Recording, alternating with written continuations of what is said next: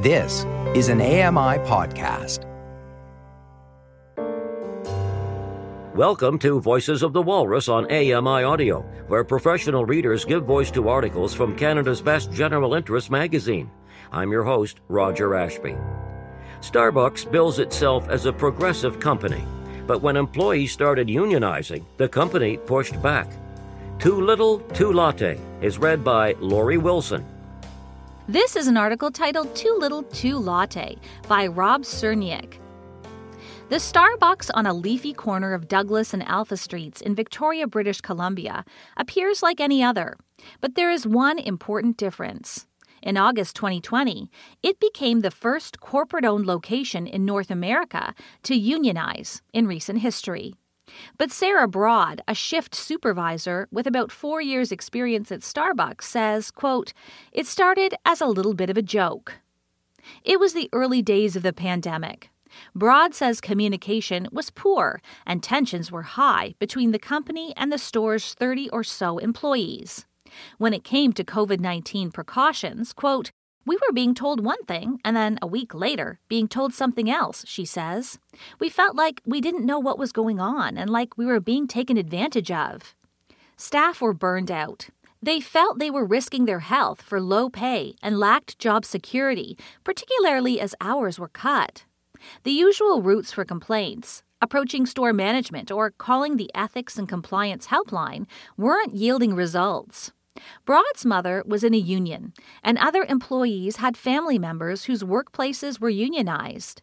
From everything they heard, banding together seemed like a better option for the store's staff than going through corporate channels individually. After about a month of internal discussions, one barista reached out to some unions to gauge interest. Pablo Guerra, a United Steelworkers Union USW organizer, admits there was initially hesitation in bringing Starbucks into the fold. But the stories he heard, ranging from challenges acquiring PPE to worker harassment by customers, convinced him it was an important fight. For employees, it usually takes only their time and efforts to launch a union bid, but unions themselves have to cover all the costs of planning and organizing, as dues are collected once a collective agreement has been reached. Quote, "It's not just about money," Guerra says. "It's about respect. It's about dignity." Shortly after their initial conversations, Broad and more than 90% of her colleagues signed union cards. After a final vote, it was official. Their Starbucks had joined the USW. Unions are typically associated with longer-term careers, automakers, public sector jobs, skilled trades. Starbucks, like other food services and retail workplaces, is often viewed as a first job for teenagers or university students seeking a few shifts. However, the service industry has been undergoing a shift in recent years.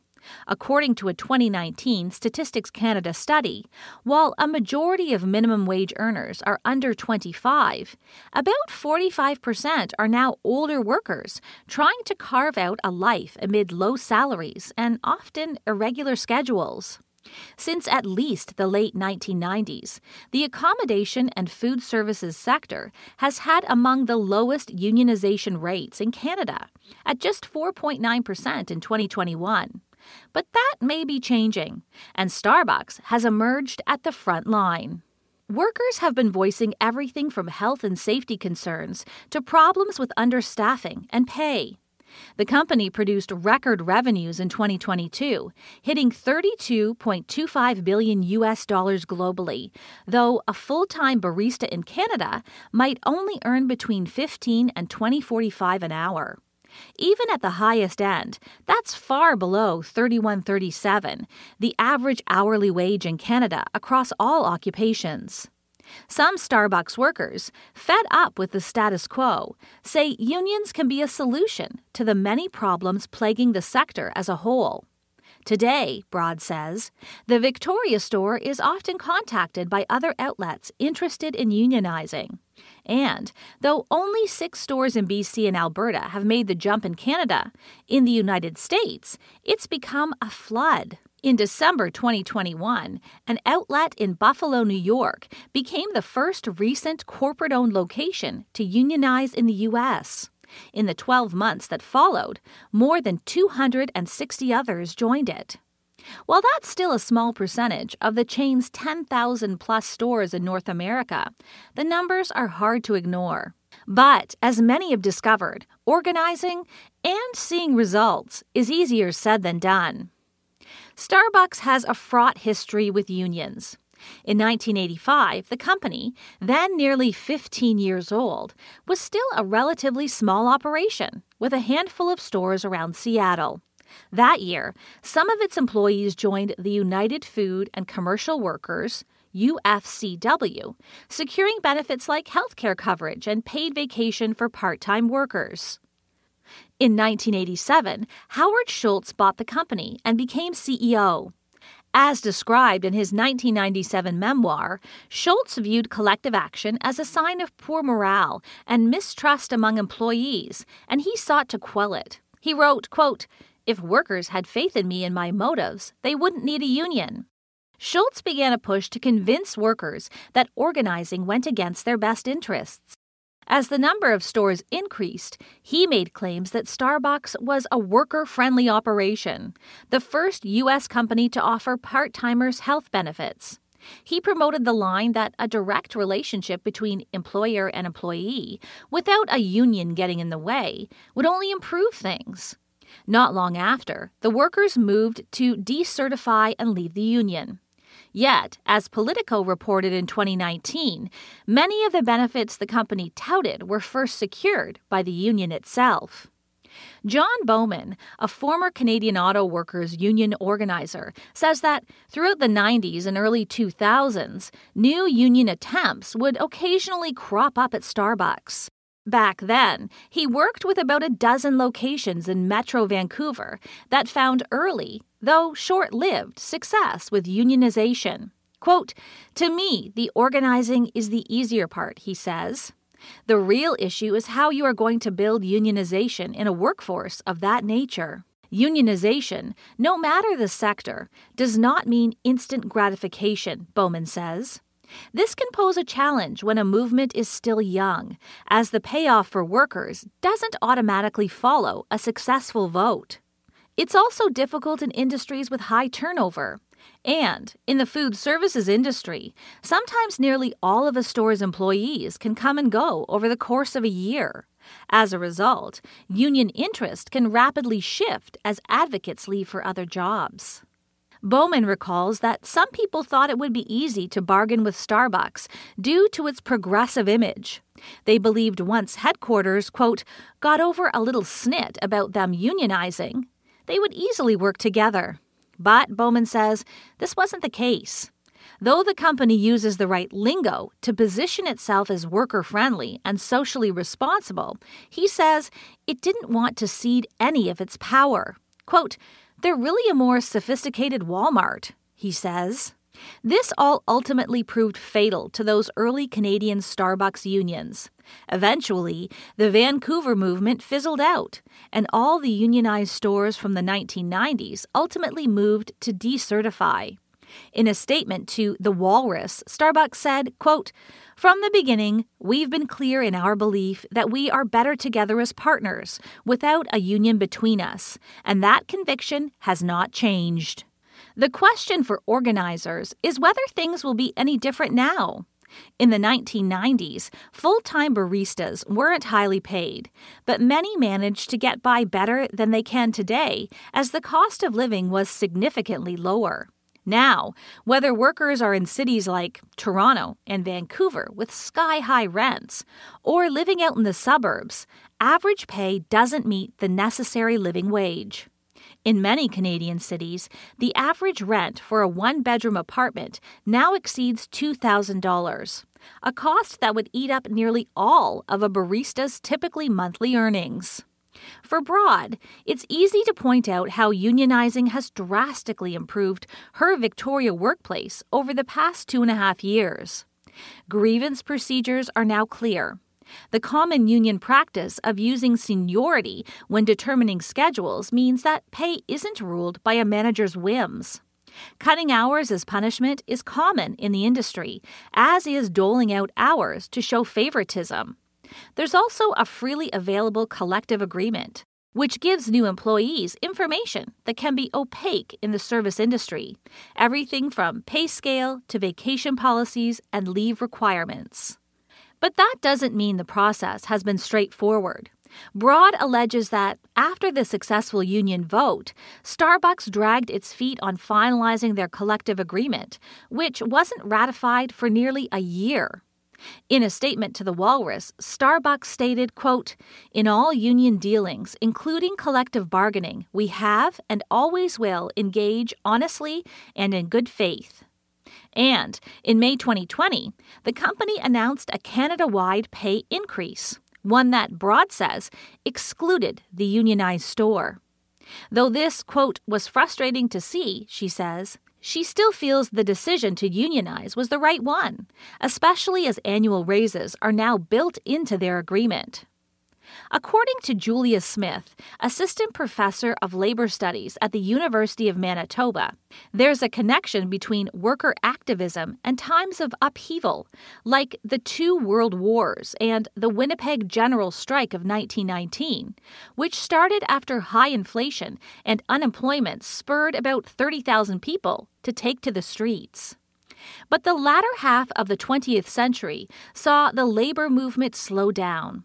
As employment shifted away from manufacturing, Canadian union membership declined from 38% in 1981 to 29% by 2022.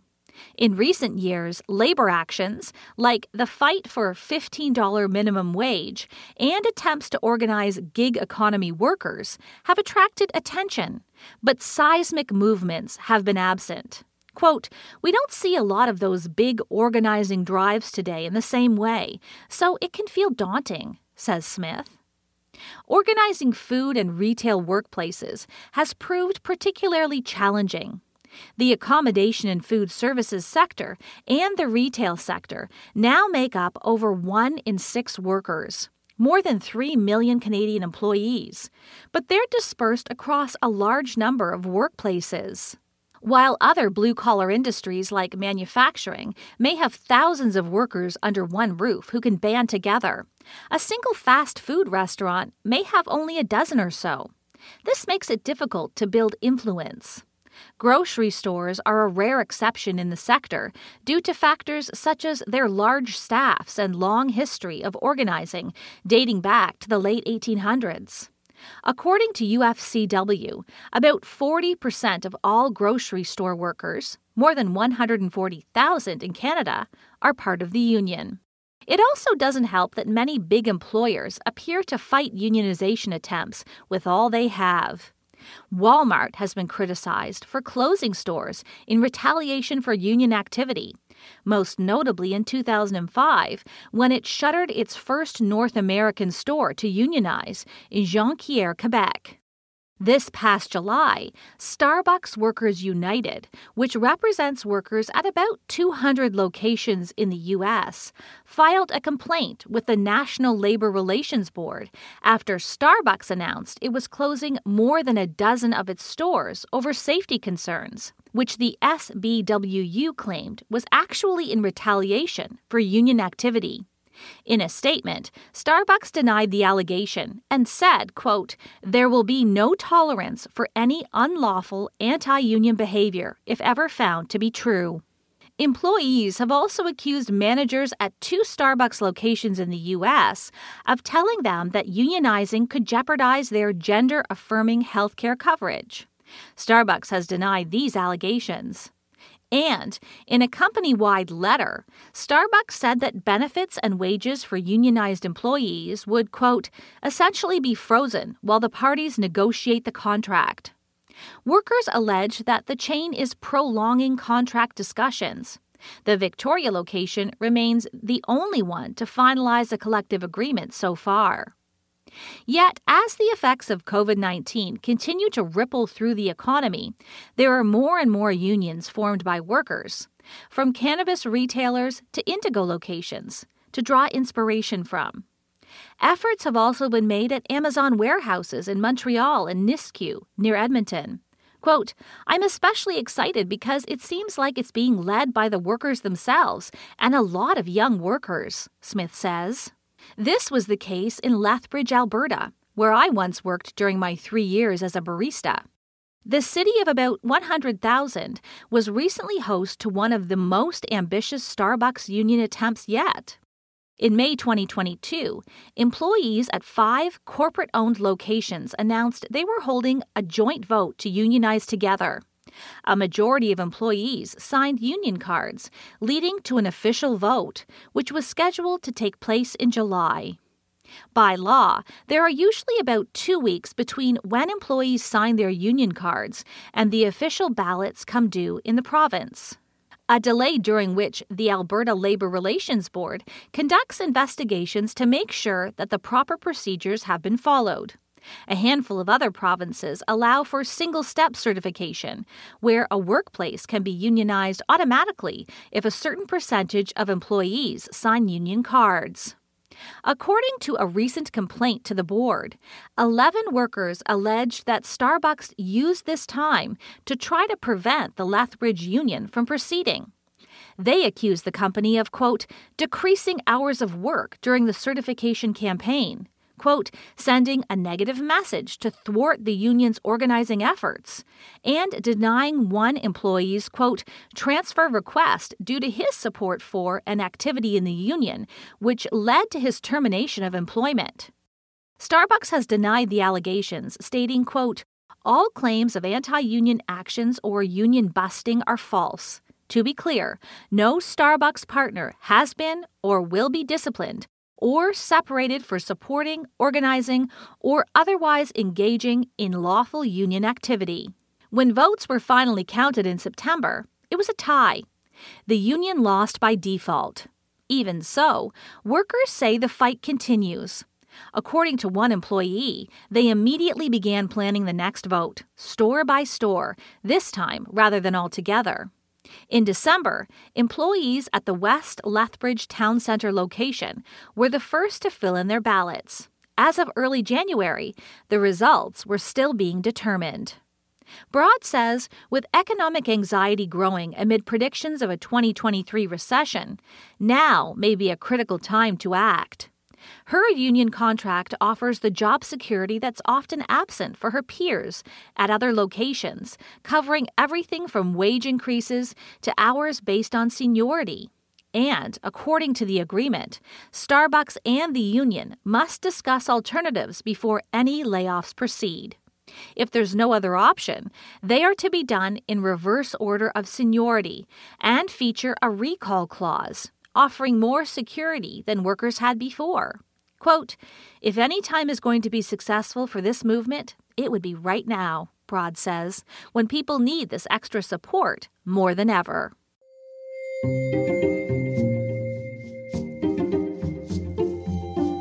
That was an article titled "Too Little, Too Latte" by Rob Cerniak. I'm Lori Wilson. You've been listening to Voices of the Walrus on AMI Audio, produced by Don Dickinson, audio engineering by Bill Shackleton and Jacob Szymanski. The manager of AMI Audio is Andy Frank, and I'm your host, Roger Ashby. If you enjoyed this podcast, please consider giving us a rating and review, and subscribe for more.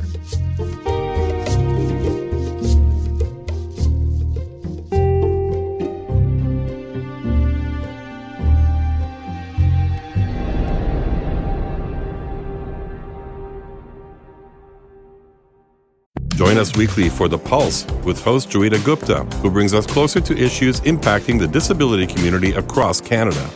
Watch The Pulse on YouTube or listen wherever you download your AMI podcasts.